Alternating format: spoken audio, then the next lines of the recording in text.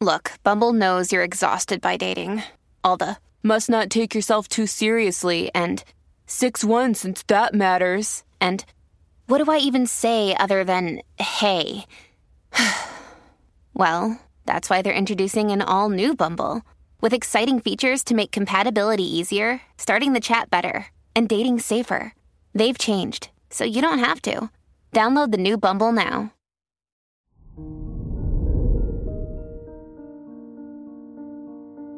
Hello there, Gemini, and welcome to your horoscope for today, Wednesday, February 21st, 2024. Mercury in the 9th house, Trine Vesta in the 1st house, fosters a harmonious balance between your mental pursuits and self-expression. Your intellect and creativity work hand in hand, allowing you to find innovative solutions to challenges and approach tasks with a fresh perspective. Your work and money. With Ceres and Capricorn in your 8th house, you are focused on achieving stability and growth in your career. The sextile aspect with the Sun in your 10th house may enhance your leadership abilities and creative expression. Embrace your creativity as you pursue education and let it inspire your career path. Your health and lifestyle.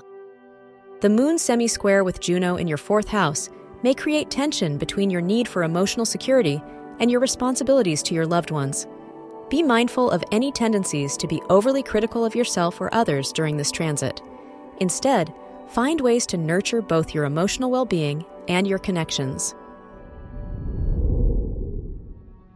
Your love and dating. If you're single, Venus in the 9th house sextile Pallas in the 7th house brings an exciting period of intellectual connections and expanding horizons in your romantic pursuits. If you're in a relationship, you and your partner will likely share a sense of adventure and curiosity about the world, which can deepen your bond as you learn together. Wear orange for luck. Your lucky numbers are 6, 21, 33, 41, and 50.